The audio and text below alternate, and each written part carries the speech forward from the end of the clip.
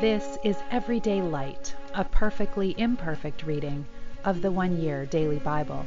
I'm Molly, a fellow pilgrim on the road to the kingdom, and it is a joy to have you traveling this journey with me, with the Word of God as a lamp to our feet and a light to our path.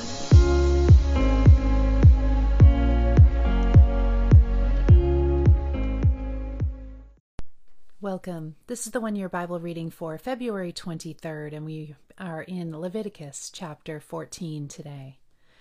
And the Lord said to Moses, "The following instructions are for those seeking ceremonial purification from a skin disease. Those who have been healed must be brought to the priest, who will examine them at a place outside the camp. If the priest finds that someone has been healed of a serious skin disease, he will perform a purification ceremony using 2 live birds that are ceremonially clean, a stick of cedar, some scarlet yarn, and a hyssop branch. The priest will order that 1 bird be slaughtered over a clay pot filled with fresh water. He will take the live bird, the cedar stick, the scarlet yarn, and the hyssop branch, and dip them into the blood of the bird that was slaughtered over the fresh water. The priest will then sprinkle the blood of the dead bird 7 times on the person being purified of the skin disease. When the priest has purified the person, he will release the live bird into the open field to fly away. The persons being purified must then wash their clothes, shave off all their hair, and bathe themselves in water. Then they will be ceremonially clean and may return to the camp. However, they must remain outside their tents for 7 days. On the 7th day, they must again shave all the hair from their heads, including the hair of the beard and eyebrows. They must also wash their clothes and bathe themselves in water. Then they will be ceremonially clean. On the 8th day, each person being purified must bring 2 male lambs and 1-year-old female lamb with no defects, along with a grain offering of 6 quarts of choice flour moistened with olive oil and a cup of olive oil. Then the officiating priest will present that person for purification, along with the offerings, before the Lord at the entrance to the tabernacle. The priest will take 1 of the male lambs and the olive oil and present them as a guilt offering, lifting them up as a special offering before the Lord. He will then slaughter the male lamb in the sacred area, where the sin offerings and burnt offerings are slaughtered. As with the sin offering, the guilt offering belongs to the priest. It is a most holy offering. The priest will then take some of the blood of the guilt offering and apply it to the lobe of the right ear, the thumb of the right hand, and the big toe of the right foot of the person being purified. We have heard this before, haven't we, as the anointing of the priests. I looked at this up in my commentary today because I've been intrigued as we have been reading along. What is this about the ear, the thumb, and the toe? And the suggestion is that the whole body must be consecrated unto the Lord. The ear, that we might hear and rightly respond to the Lord's instructions. That the thumb being seen as the center for all action, so all of our actions consecrated to the Lord, and our toe as the leading in our path that we follow, our journey, pilgrimage. Then the priest will pour some of the olive oil into the palm of his own left hand. He will dip his right finger into the oil in his palm and sprinkle some of it with his finger 7 times before the Lord. The priest will then apply some of the oil in his palm over the blood from the guilt offering that is on the lobe of the right ear, the thumb of the right hand, the big toe of the right foot of the person being purified. The priest will then apply the oil remaining in his hand to the head of the person being purified. Through this process, the priest will purify the person before the Lord.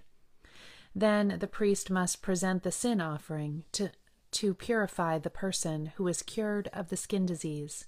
After that, the priest will slaughter the burnt offering and offer it on the altar along with the grain offering. Through this process, the priest will purify the person who is healed, and the person will be ceremonially clean. But anyone who is too poor and cannot afford these offerings may bring 1 male lamb for the guilt offering to be lifted up as a special offering for purification. The person must also bring 2 quarts of choice flour, moistened with olive oil for the grain offering, and a cup of olive oil. The offering must also include 2 turtle doves or 2 young pigeons, whichever the person can afford. 1 of the pair must be used for the sin offering, and the other for the burnt offering.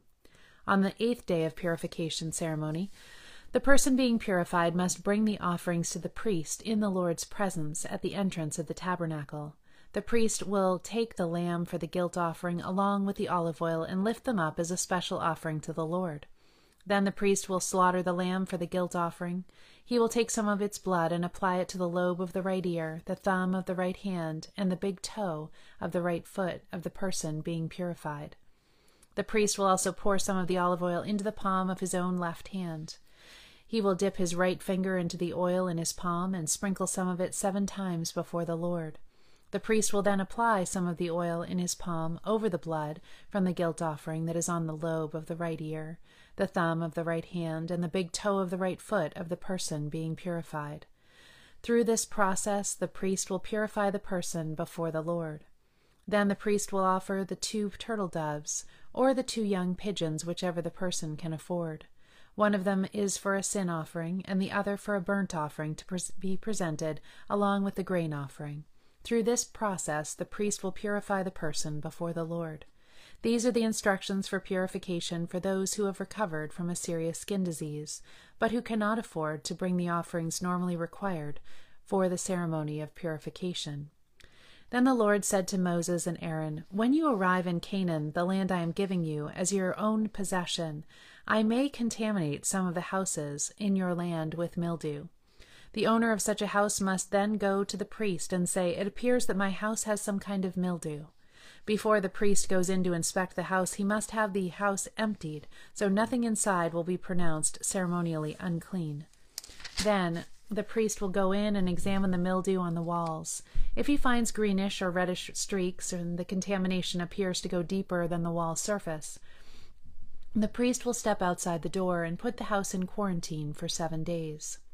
On the 7th day, the priest must return for another inspection.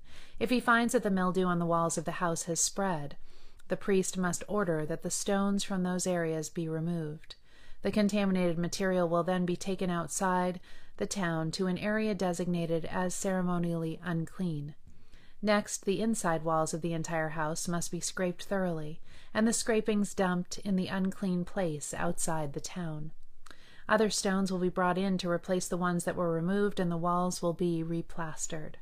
But if the mildew reappears after all the stones have been replaced and the house has been scraped and replastered, the priest must return and inspect the house again. If he finds that the mildew has spread, the walls are clearly contaminated with a serious mildew, and the house is defiled.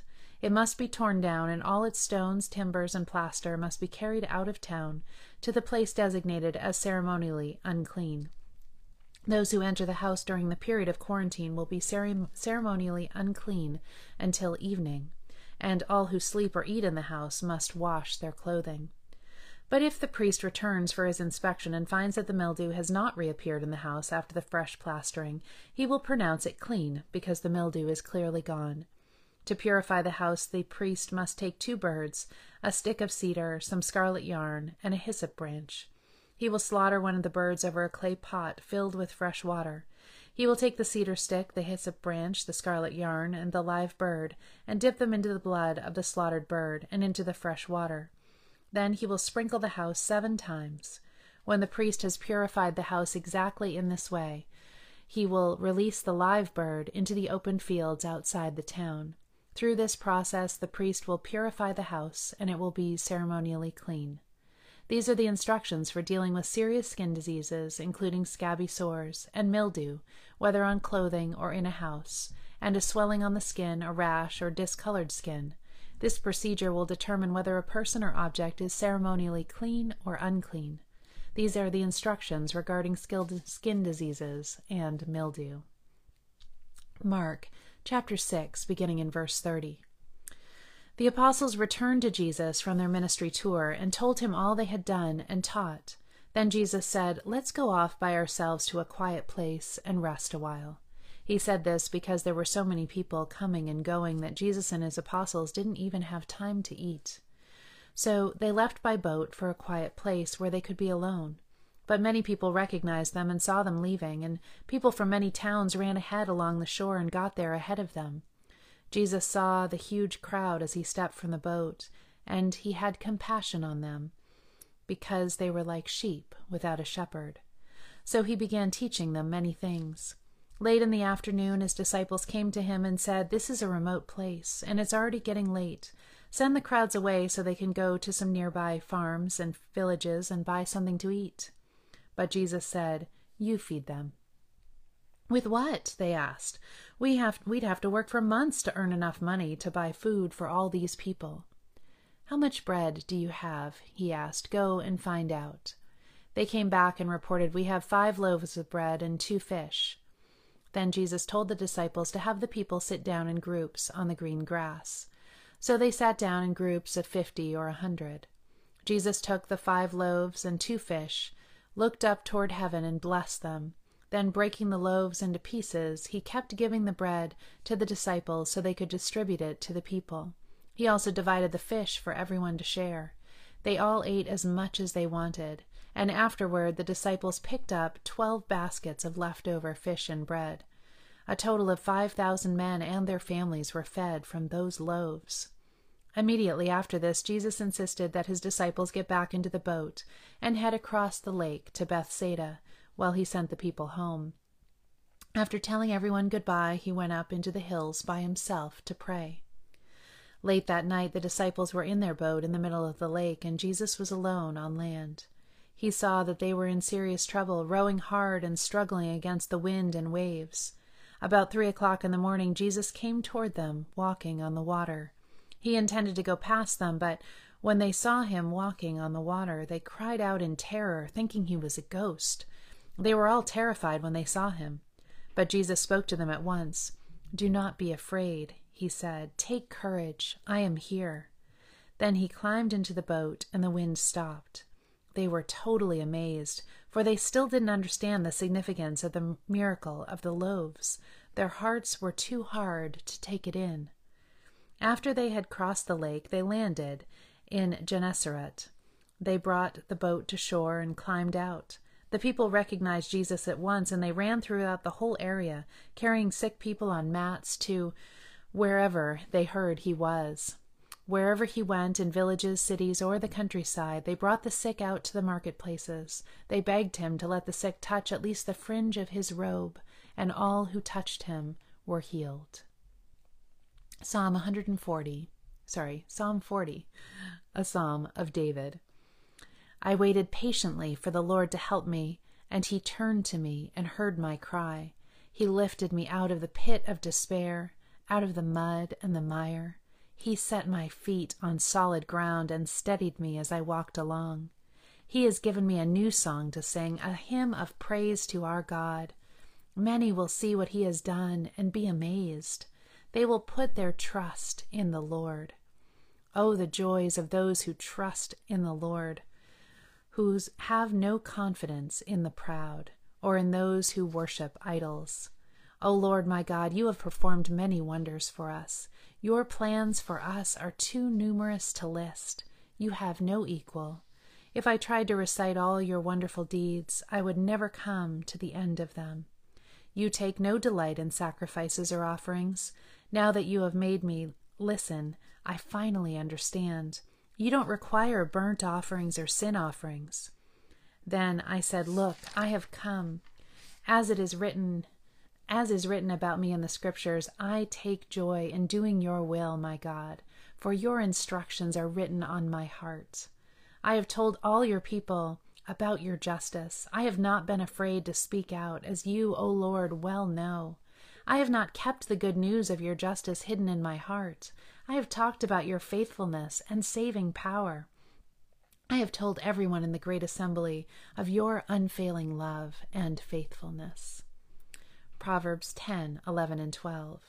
The words of the godly are a life-giving fountain. The words of the wicked conceal violent intentions. Hatred stirs up quarrels, but love makes up for all offenses. And to end today, I have a blessing for you, since we finished our Psalm of Ascent last time. This coming from Psalm 119:37, which says, Turn my eyes away from worthless things. Preserve my life according to your word. May God unleash a fresh outpouring of his grace and goodness over your life. May he open heaven's doors and pour out his Spirit in increasing measures. May he firmly establish you in his highest and best purposes for you. May you acquire such a taste for the presence of God that you're no longer tempted or distracted by cheap counterfeits and temporary sources.